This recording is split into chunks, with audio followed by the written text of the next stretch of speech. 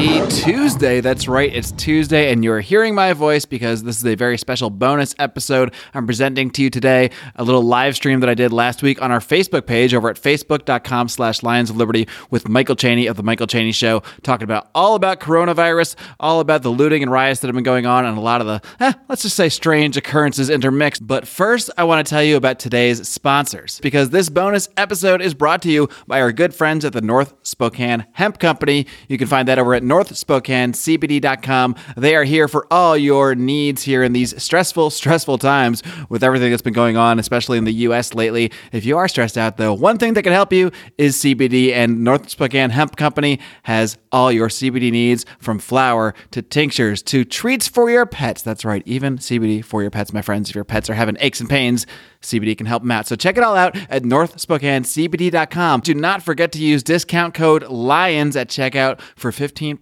off your order. On top of that, they'll toss in free delivery for any order over $50. So head over to northspokanecbd.com and use discount code LIONS at checkout. Welcome to the Lions of Liberty podcast. Here's your host, your guide, your shining beacon of liberty, Mark Claire.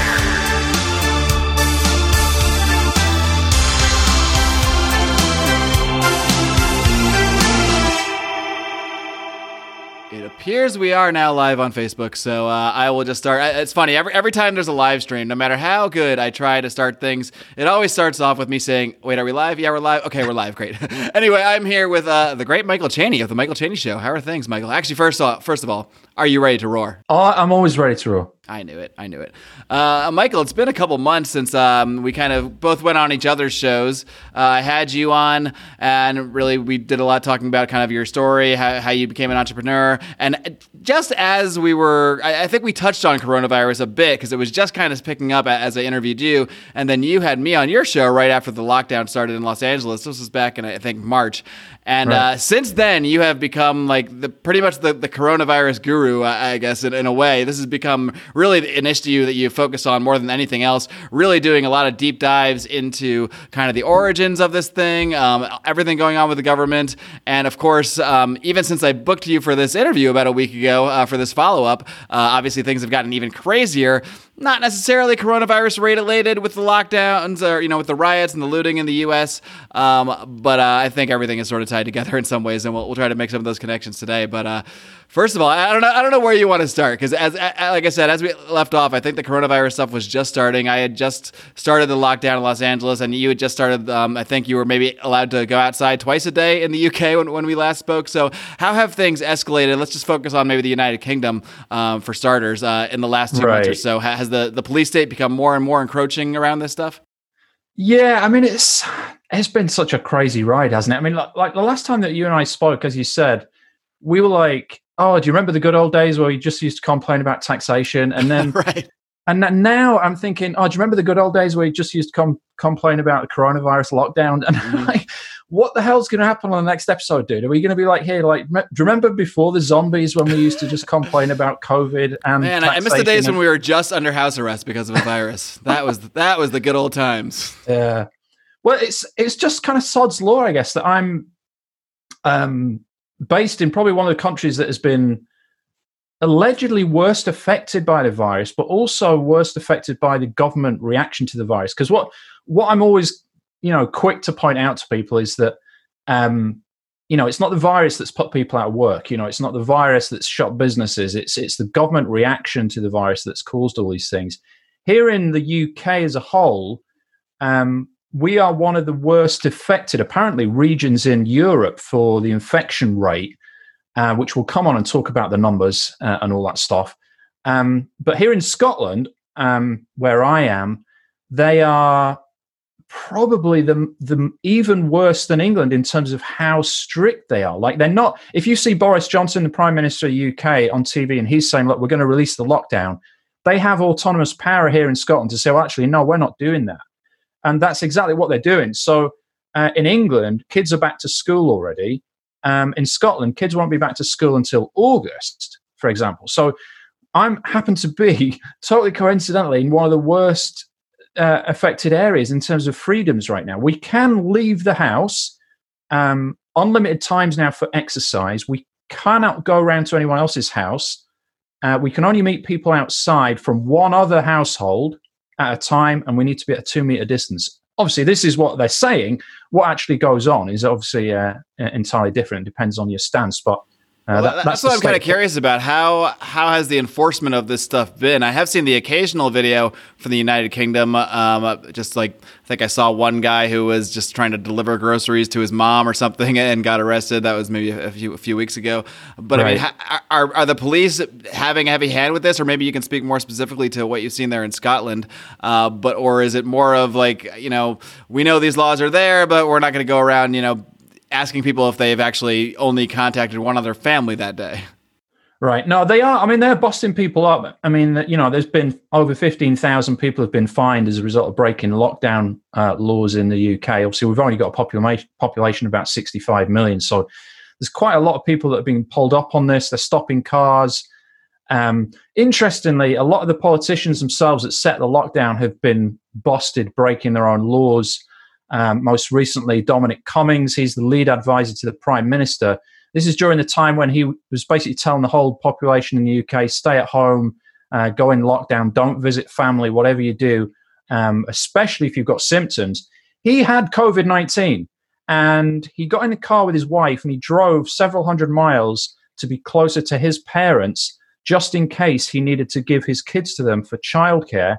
He went on numerous trips out to see like tourist attractions and things like this. And it's like this huge scandal over here in the UK. Everybody's like, well, wait a second, you said this. There's people that have not been able to go to the funerals of their wives and partners because they've been obeying the laws. This guy, who's actually one of the lead advisors in government, went against that and just traveled anyway. He naturally had COVID-19. Wow. Obviously, the main and scientific... to see his parents, who I assume would be at... I would have to imagine they'd be in the high-risk age category. Right. Yeah. I mean, he wasn't staying with them. He wanted to be closer to them. It was also a nicer location for him. He moved out from London, traveled up to a place called Durham to do that. But yeah, it's just, they're saying one thing and doing another, which is a twofold thing for me. And there's numerous cases of people doing this, politicians. First, it's obviously do as we say, not as we do. But secondly, they're not that worried about it. If these people have got access to the best information, these are the guys that are actually feeding the information to the media. They're not worried. So what's going on? Like, another guy was the main scientific advisor for Imperial College London. This is Professor Neil Ferguson. He was called Professor Lockdown here in the UK because he came up with a model that Imperial College London used to create the lockdown in the UK. They also gave it to Trump, and it was been used around the world, this projection of 500,000 people that would die if nothing was done. He changed that model 24 hours after social distancing, at which point no effect could have been felt, and said, actually, no, it's probably going to be closer to 50,000. He was seeing a mistress during lockdown, having her travel across London and come to his house when people were supposed to be isolating and not seeing anybody from other families. So he's since resigned. The Scottish Minister for Health, she travelled 200 miles to her second home. She resigned. There's another politician that went to see his mum and dad, despite a week before saying to people, don't visit your parents for Mother's Day. You should do it on Skype. He went to see his parents. It's crazy. So a lot of people have been fined. The police are trying to do what they can.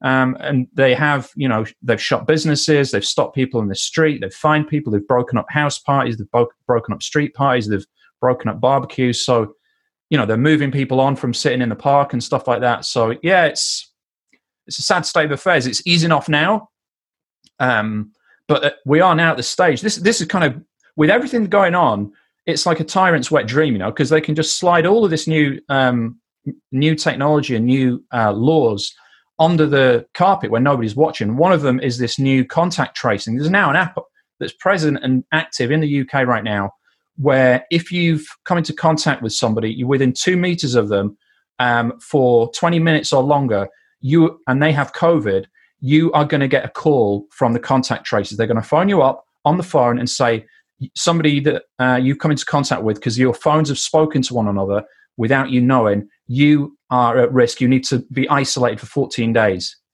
So you've got to isolate at home for 14 days. And you can be quarantined. Just send a text message saying, all right, now you got to stay home. And then what do they, are they actually going around enforcing those quarantines based on the cell phone tracing?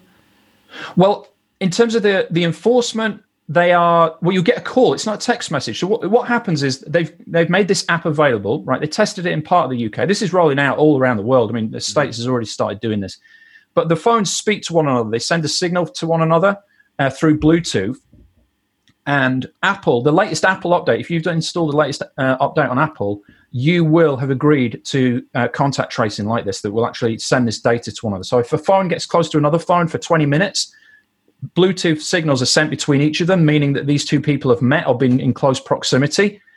Then if one of these people has the official COVID tracing app that the governments are now rolling out, as one, as I say, in England now that's active, if that person then says, yeah, I've tested positive for COVID, everybody that has come into contact with that person's cell phone with these keys that have been sent to one another is going to get a message. It's going to be called by contact tracing team and saying, right, who have you met? You need to lock down. You've come into contact. They won't obviously tell you who it is. In terms of enforcement, I don't know how they're going to enforce it, but they've got your details, right? They've got your phone number. They know where you live. They've contacted you. They've given you the directive. It'd be fairly easy for them to monitor that, I would guess, particularly if they've got the key and they know what your cell phone is. You know, you can easily track a cell phone once you've got the unique data for it.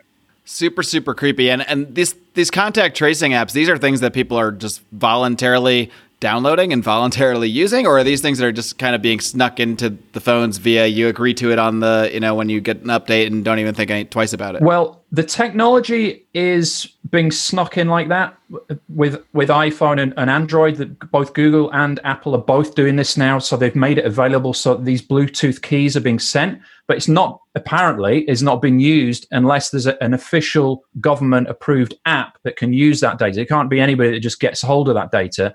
But in terms of the transmission between two phones, if you've updated your iPhone, it's already taking place, and Android's probably the same. In terms of it going anywhere, if we're to believe Google and Apple that they won't use it, then yes, they need to voluntarily download the app. However, in India, they told people, it's voluntary that you download the app. Don't worry, it's not everybody. You don't have to get it.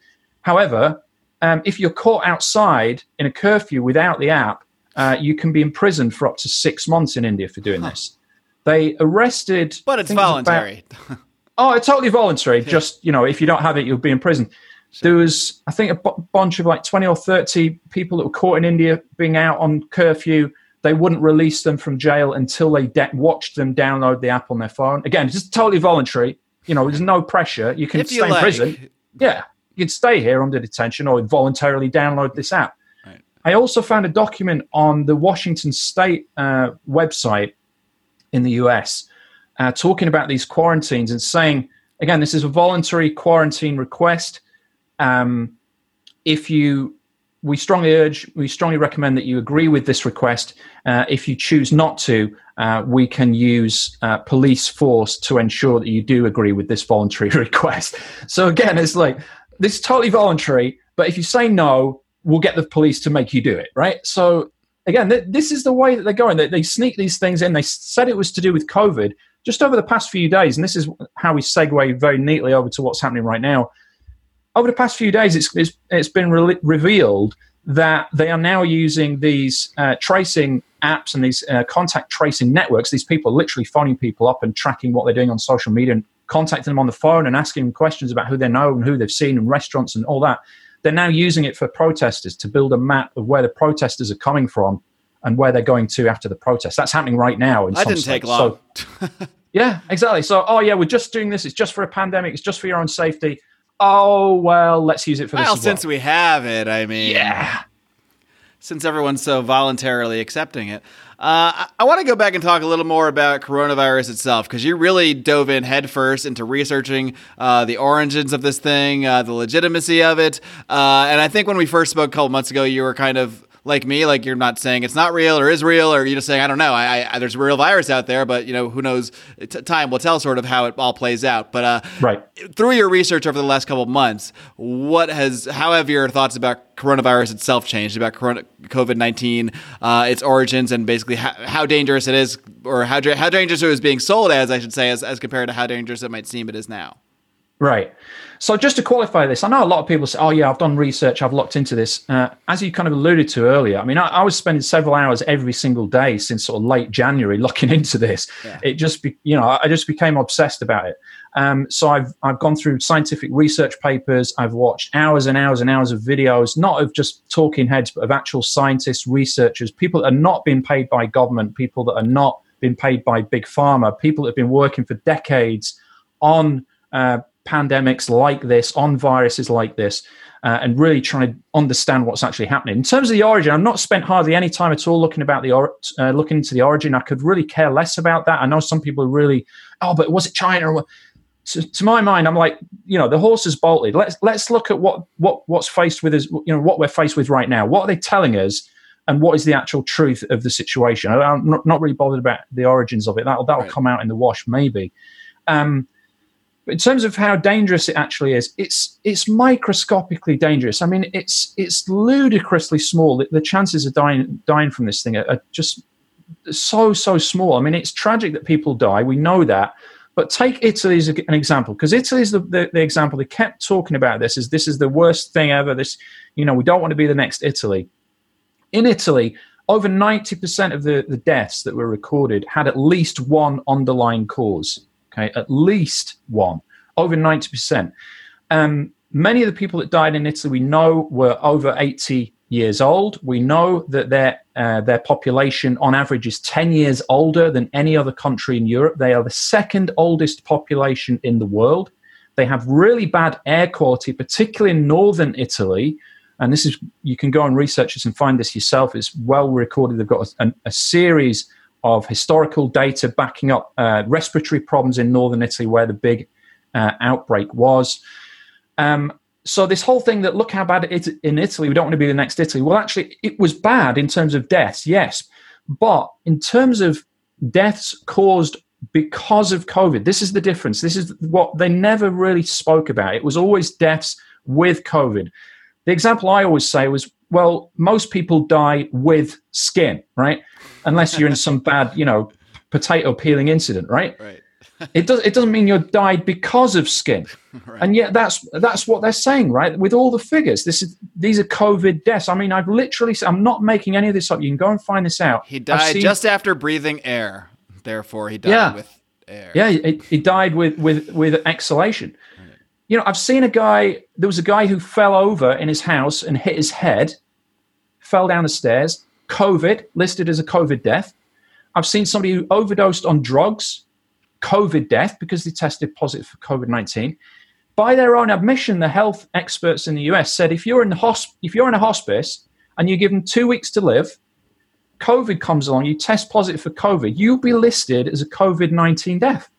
Even if prior to that you were already told you had 2 weeks to live. Yes. Wow. And there's thousands of cases in the US where they didn't even do a test, right? I mean, the CDC put guidelines out to doctors and said you don't have to do a test.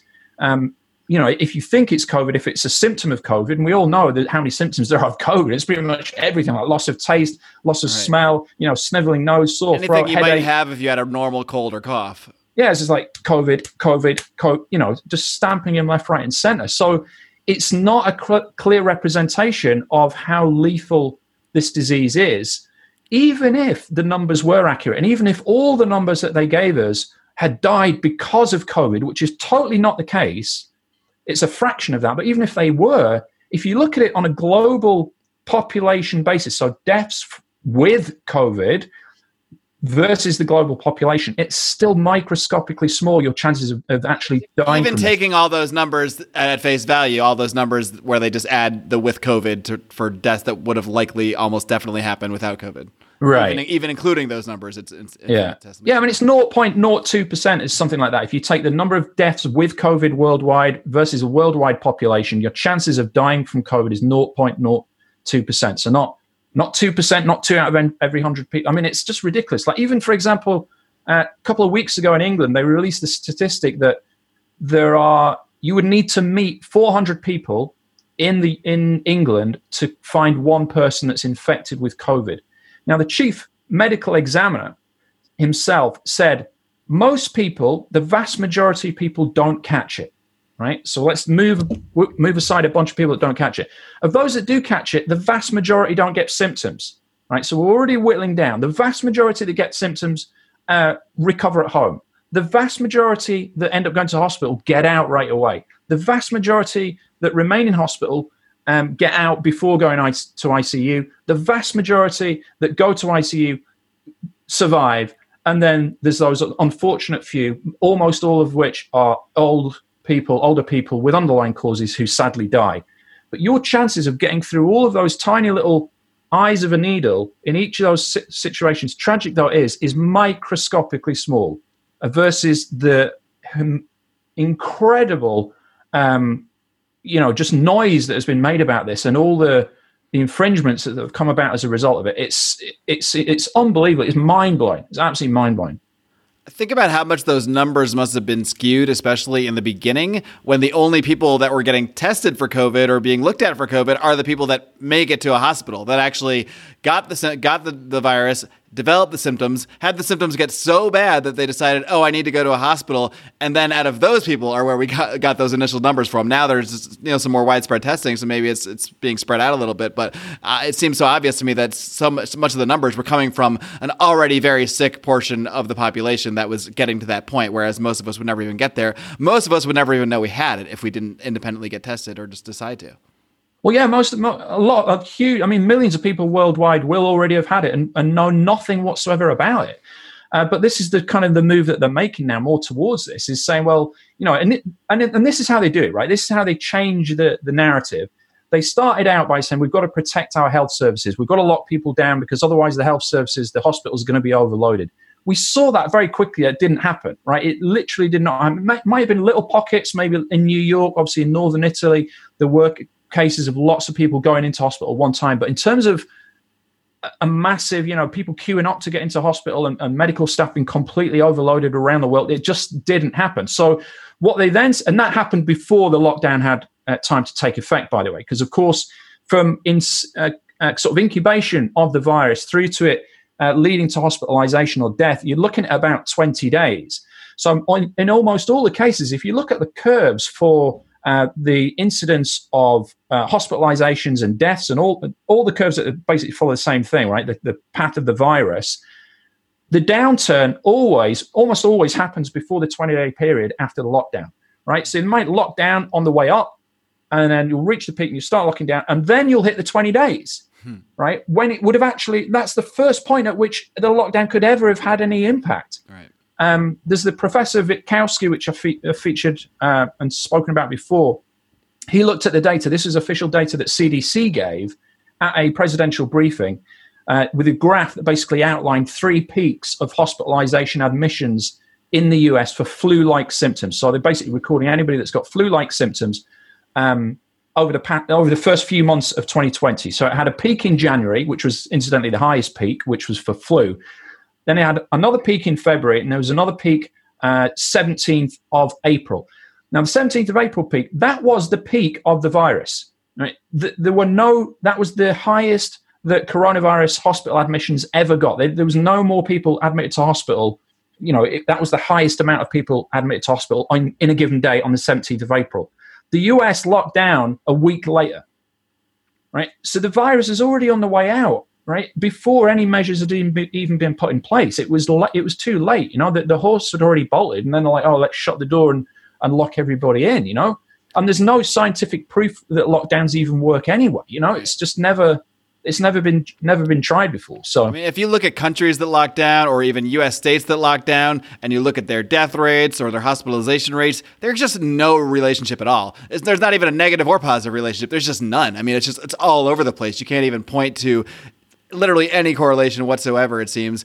But the lockdown supporters, at least until the last week, where now we're not talking about that so much anymore, I guess, now that there's riots and protesting to be done, they seem to have just really stuck their feet into the ground. And maybe it's in some ways because if you've already told people, well, you have to stay home for these weeks and you have to lose your job, you have to lose your income, but it's all for this greater good. Once that is shown to not be true, I don't know, maybe some people feel like they have to just dig in because, if it's not true, if it's not true that lockdowns are working, if it's not true that lockdowns are needed, well, we just ruined millions and millions of people's lives for no reason. So maybe that's just a tough thing for people or politicians especially to admit. I'm kind of curious what what your thoughts are on the motivations behind all this. If the numbers being reported are so skewed, if there's so much fear being put out there and hype being put out there, how much of this can you attribute to just ignorance, or maybe politicians are actually afraid? They're actually afraid of the virus getting out of control, even if their actions don't always say that they are. So, I mean, do you think it's just an overreaction for government, whereas they only have one tool and that's violence, so we're just going to say lock everything down? Or is there something else going on here? I mean, I think we've all got to be in agreement. If we came into Common Sense Corner together, right, we just dropped all our political persuasions and all our ideologies, I think everybody would say something is not right about this, right? Something is fishy. Something is just weird and off. Like, it's not like there's certain countries that have done nothing and sort of said, no, I'm not. But everybody seems to have gone along with this, and yet we've seen. It's almost like they're taunting us. Do you know what I mean? They've not outwardly lied. I mean, the information is there. All the information I've gathered together and all the research, it's publicly available stuff. Mm-hmm. Like the World Health Organization and all the funding that gets, all the billions of dollars it gets from Bill Gates and all the big pharma. You talk about that and people are like, oh, you're a conspiracy theorist. It's like, well, it's there. It's on the World Health Organization website. You go and check it out. You see all the line entries for who's giving the money. So motivation-wise, I don't know.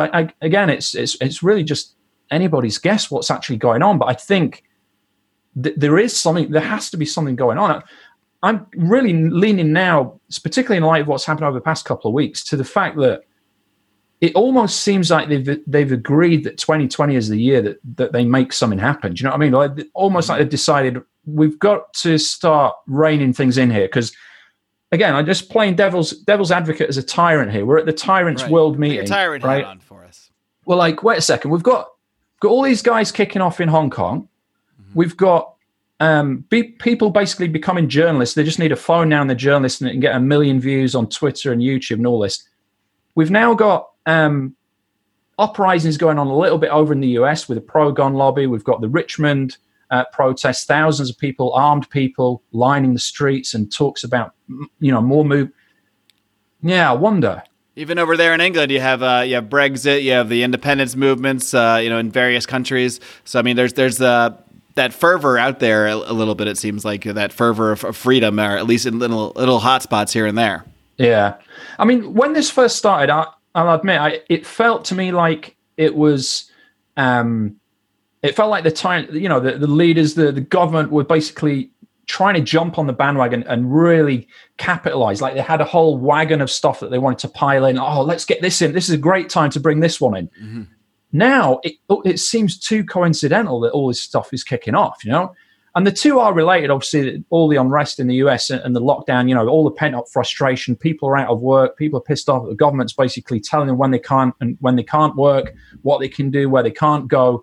And obviously all the race thing thrown in. I mean, I was speaking earlier today and basically saying we don't want to make the mistake of assuming we know the motivations and the circumstances of every individual protester, because we really don't.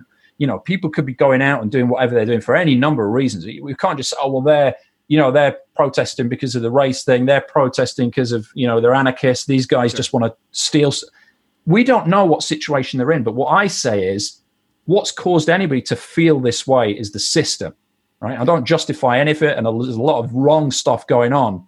But what really annoys me is people that get more riled up by, for example, like the looters and the people stealing stuff, and they do the government that's been stealing from us since the dawn of time. They're like, oh, no, that's different. The IRS coming and taking half of my money before I get it, right? Or taking, $150,000 from your late father, Michael, from his estate that he worked on. That's different from somebody going to Target. And is it? Because there was no permission there, and that wasn't voluntary. And if it didn't happen, we would be in jail. So, do you know what I mean? So there's lots going on, as you say, and it is related. It is related. Yeah, I guess the visual of someone running out of Target with a TV looks visually more like crime than your taxes. Even if your taxes represent maybe a much larger portion of my income than they do that the TV might represent of Target's income, proportionally, it's probably much smaller of a crime if you really look at it for stealing a TV, as opposed to taking 30, 40, 50% of my income every single year over and over, and I can do absolutely nothing about it, even though that is voluntary as well. I'm not sure if you know that U.S. income tax Vax is also voluntary in a very similar way as the contact tracing apps and that sort of thing. You can choose not to pay, and you can just choose to face the consequences, including going to jail. That's all. It's all voluntary.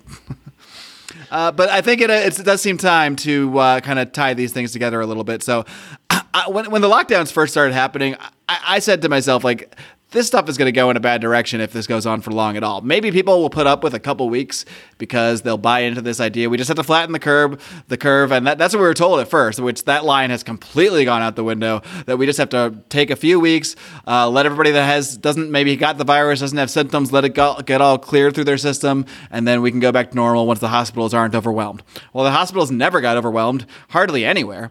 I know outside of New York City, there were naval hospitals they set up. Never saw people, or saw a couple people, and they shut down. In Washington State, there were hospitals they set up, a field hospital, never saw a patient. There was all this buildup, and the overwhelming just never came. I'm sure there are a few places where there were, but for the most part, the hospital systems were not overwhelmed at all. In fact, many hospitals, because they shut down all the quote-unquote what's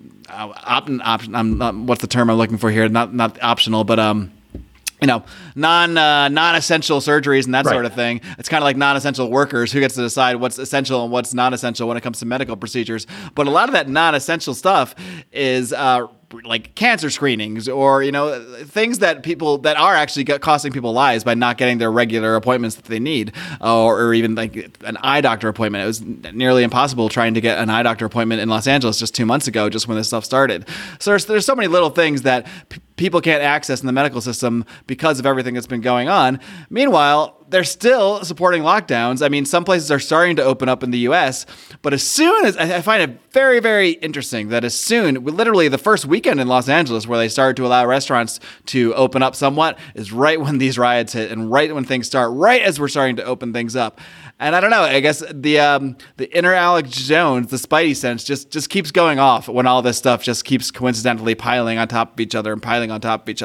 And I have no doubt that racial tension, like seeing George Floyd be murdered on camera, and we can talk about some of the weird stuff with that if you want as well. That visual along with a certain sense of injustice is definitely a big part of the protests, and probably a lot of part of the anger that leads to the looting.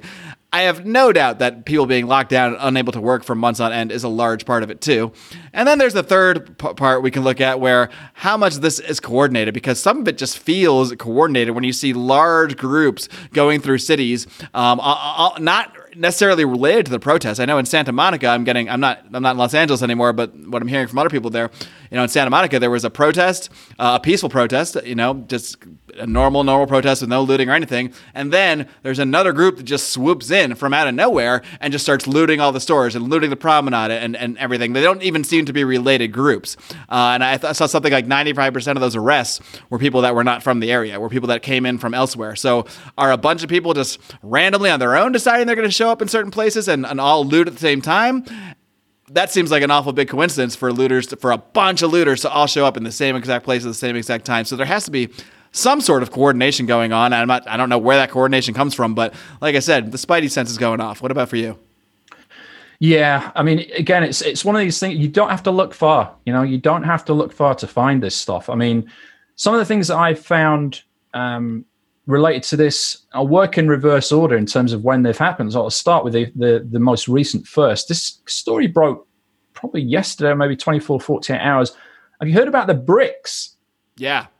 The bricks, pallets of bricks been basically left outside the protest zones, or in the protest zones, should I say, in numerous cities across the US, not near a construction site. Like, who is doing that? Like, what is going on?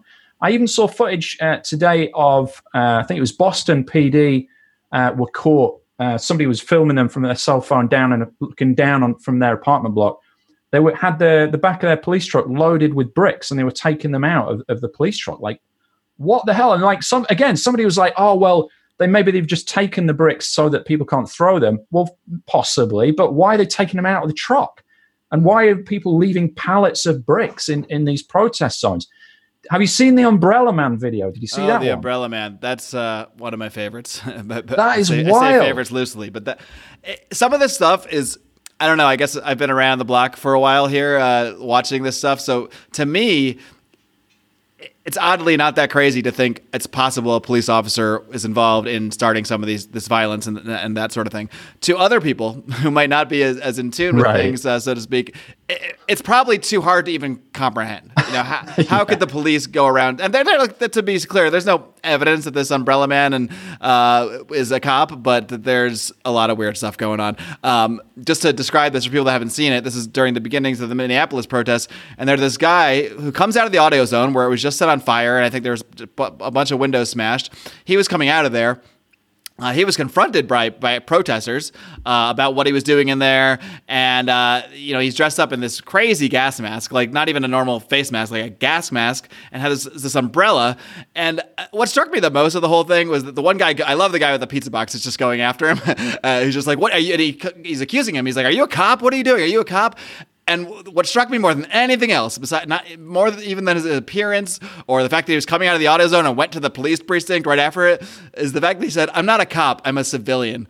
Yeah. What civilian, what normal human being talks like that? No person, no human that's not a cop uses the word civilian. That's not a cop or a military or something is going to just describe themselves as a civilian. Like no normal person used that word. So that really was like, okay, if you're saying I'm not a cop, I'm not a police officer, I'm a civilian. I don't know. That sounds kind of like something what a police officer or somebody in that sort of realm would say. Yeah. Yeah. It was proper weird because he walked up. It was before no windows were smashed at that point, right? So there'd been no looting, I don't think, at that point, no damage. And he walked up and smashed all the front windows of the auto zone one by one, not in a violent sort of aggressive, like, "Oh my God, I'm so mad at the system," just like one by one, methodical, like he was banging a nail in or something. Like he's just doing his job at work. He's just, he's painting a house. He's just going about his business. He just turned up literally for that one task, did a 180 and calmly walked out then. You're like, if he's not a cop, who the hell would do that? Like, what is the motivation for that, And again, no answers, but just a lot of questions that you think something is going on. I also saw footage of this guy. I think it was in after the Washington protest. I don't know if you saw this one. And he's following somebody down the street. He puts his cell phone on, and this guy got out of a dark car, and he's dressed as a protester, wearing all black. But he's on his own, and the guy videoing it says, "Oh, who are you with? Like, did you go to the protest?" He's like, "Oh, I'm just on my own." He's like, "Yeah, but who are you with? Who did you just get out of the car with?" "Oh, I'm with CNN." "Who you with?"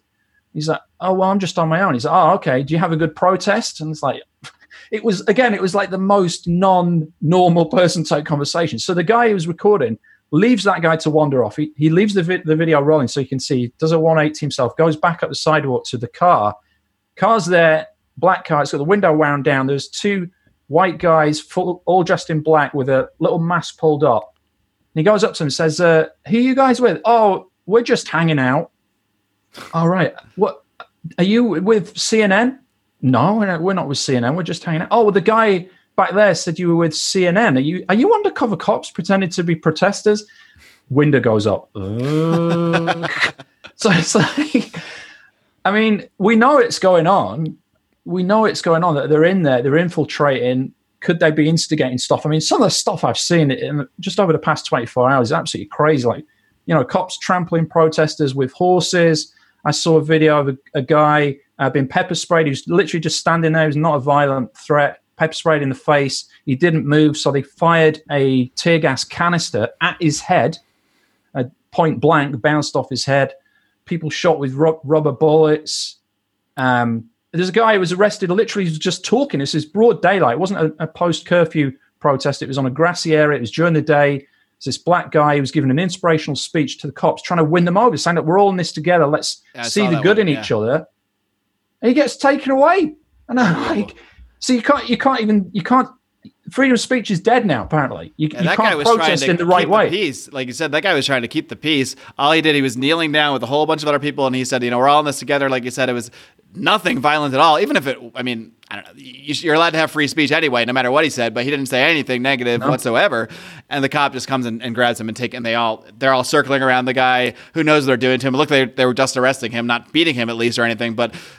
even that is completely unjustified in a supposedly free country, a country where you are supposed to have the right to protest.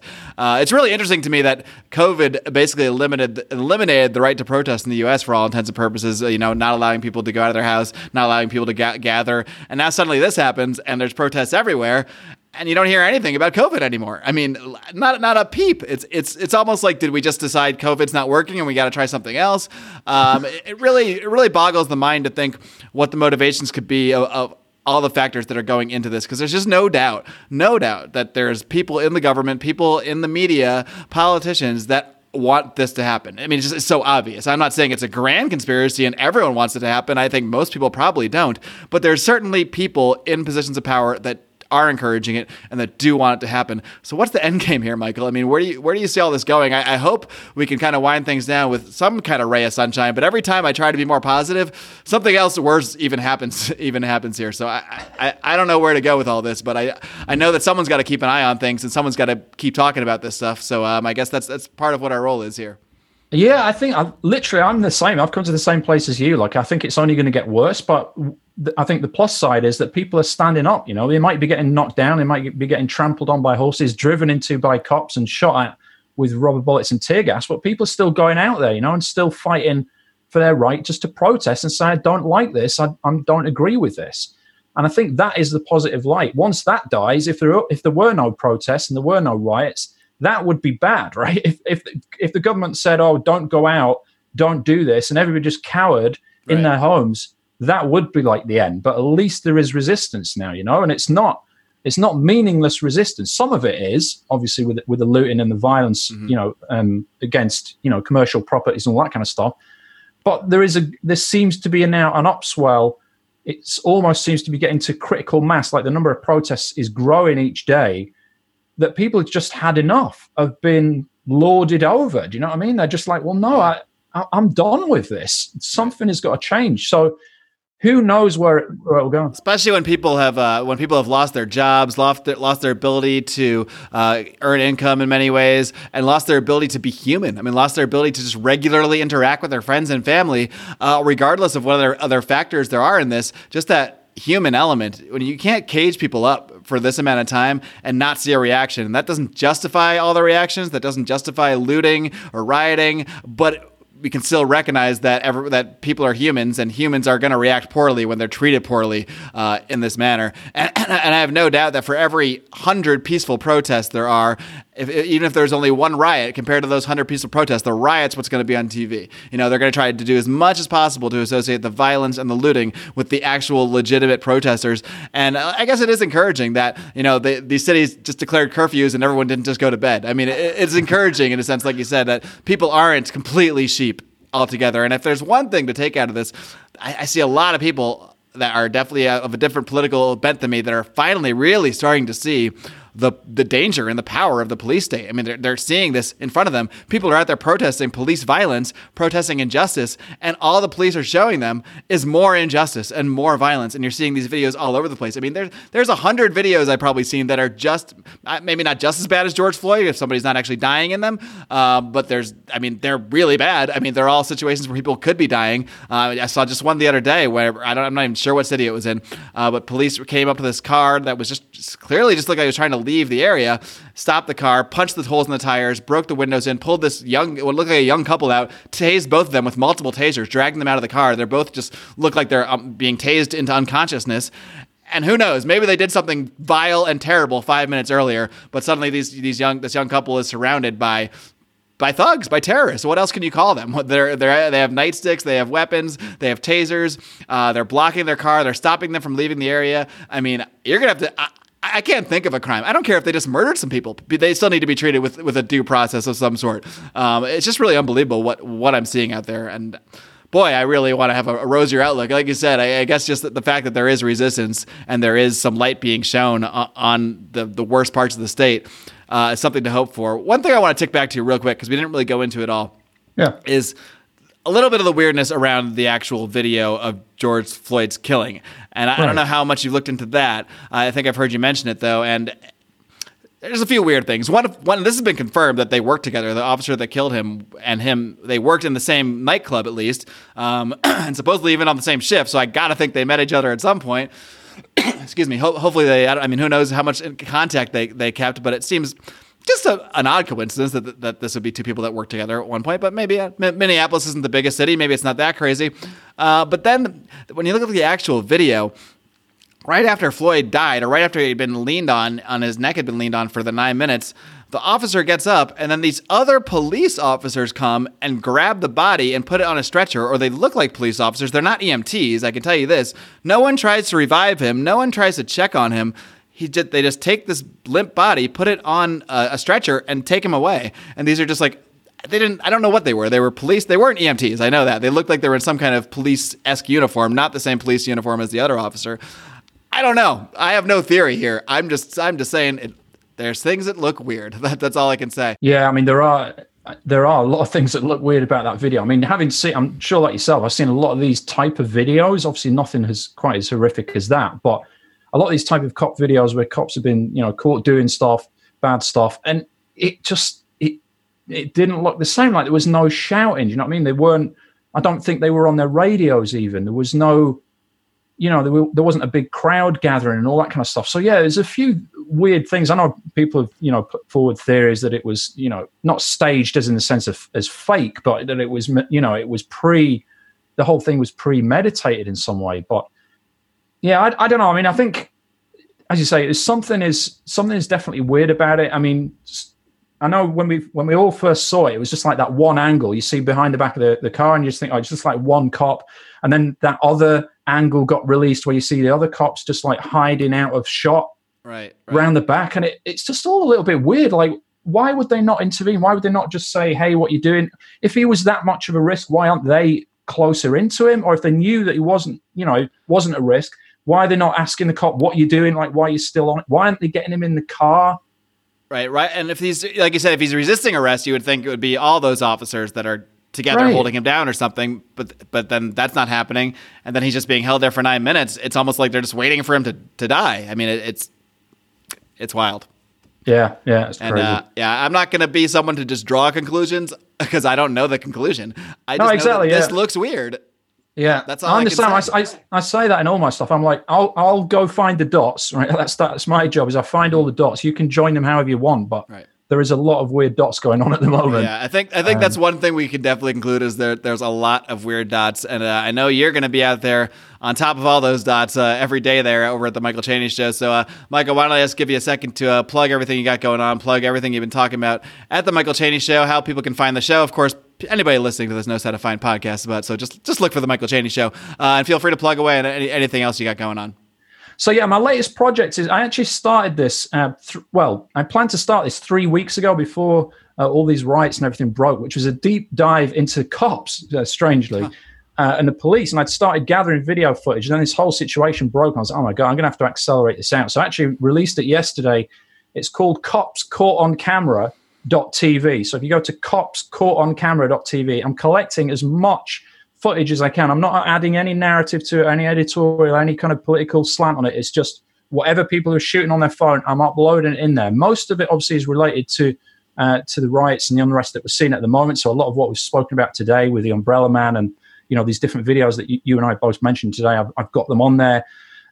So yeah, that would be where people can go to get access to those videos. If you want the corona stuff and all the details of the science behind that, the detailed interviews with scientists that are basically debunking the main narrative, you can get that over at coronatruth.com. All right. Well, keep up the great work, Michael. I know no matter what is going on in the world, it seems like you're going to be on top of everything. Or maybe, I don't know, maybe it's just another one of those weird dots that Michael Chaney started to work on this cop thing right before this happened. I don't know. Hey, I'm not drawing conclusions. I'm just a civilian. Perfectly normal thing to say, sir. Michael, thank you so much for taking your time. I will certainly be tuning into the Michael Chaney Show because you've been on top of this stuff pretty much more than anyone out there. So I encourage everyone else to do the same and check it out. And maybe we'll check in again in a couple months, when the zombies are out. When we're reflecting back on this as the good old times. Yeah. Take care, Michael. Yeah, you too. All the best. All right, kitty cats, I hope you enjoyed this little bonus episode, this live stream I did with Michael Chaney. Great guy to follow if you just want to be on top of things. And his show is really great, actually. He gets into a lot of different areas that you might not expect from a necessarily libertarian or entrepreneur podcast. He had a great episode about dealing with stress in these times the other day. So I do want to highly recommend the Michael Chaney show as well. I will not chirp your ear off. You've been kind enough to give me your ears for an extra 50 minutes or so this week, so I'm not going to do too much hyping and promotion except to tell you, at least, if you did enjoy this bonus content, if you do enjoy the show, please share this content. Please tell people about the show, and please do consider leaving us a 5-star rating and a great review, especially over on Apple Podcasts. Wherever you listen, a review is appreciated, but specifically Apple Podcasts is where those ratings really do help us move up the charts. If you leave us a review, we'll try to read that on air, and you leave a little comment, and we'll give you a shout out. So please check that out while you are perusing the web. And if you want to support us even more, of course, you can do so over on Patreon at patreon.com/Lions of Liberty. We have a tier level for everybody from $2 a month to $250 a month with various benefits and bonuses along the way. But for as little as $5 a month, you get access to all of our bonus audio content if you're just craving more Lions of Liberty, such as the Conspiracy Corner shows we do, the Degenerate Gamblers show that's done by Brian, Odie, and Rico. But like I said I'm not going to promote anything, and then I go on for 3 or 4 minutes. But, that's me. That's how I roll, guys. I do want to remind you, of course, to tune in to Brian McWilliams tomorrow on Electric Liberty Land with his weekly shot of comedy, culture, and liberty, while Odie wraps things up on Friday with his weekly look at the broken criminal justice system on Felony Friday, a show that is more important than ever now, with people really having their eyes on this stuff. And until then, my friends, Live long and live free.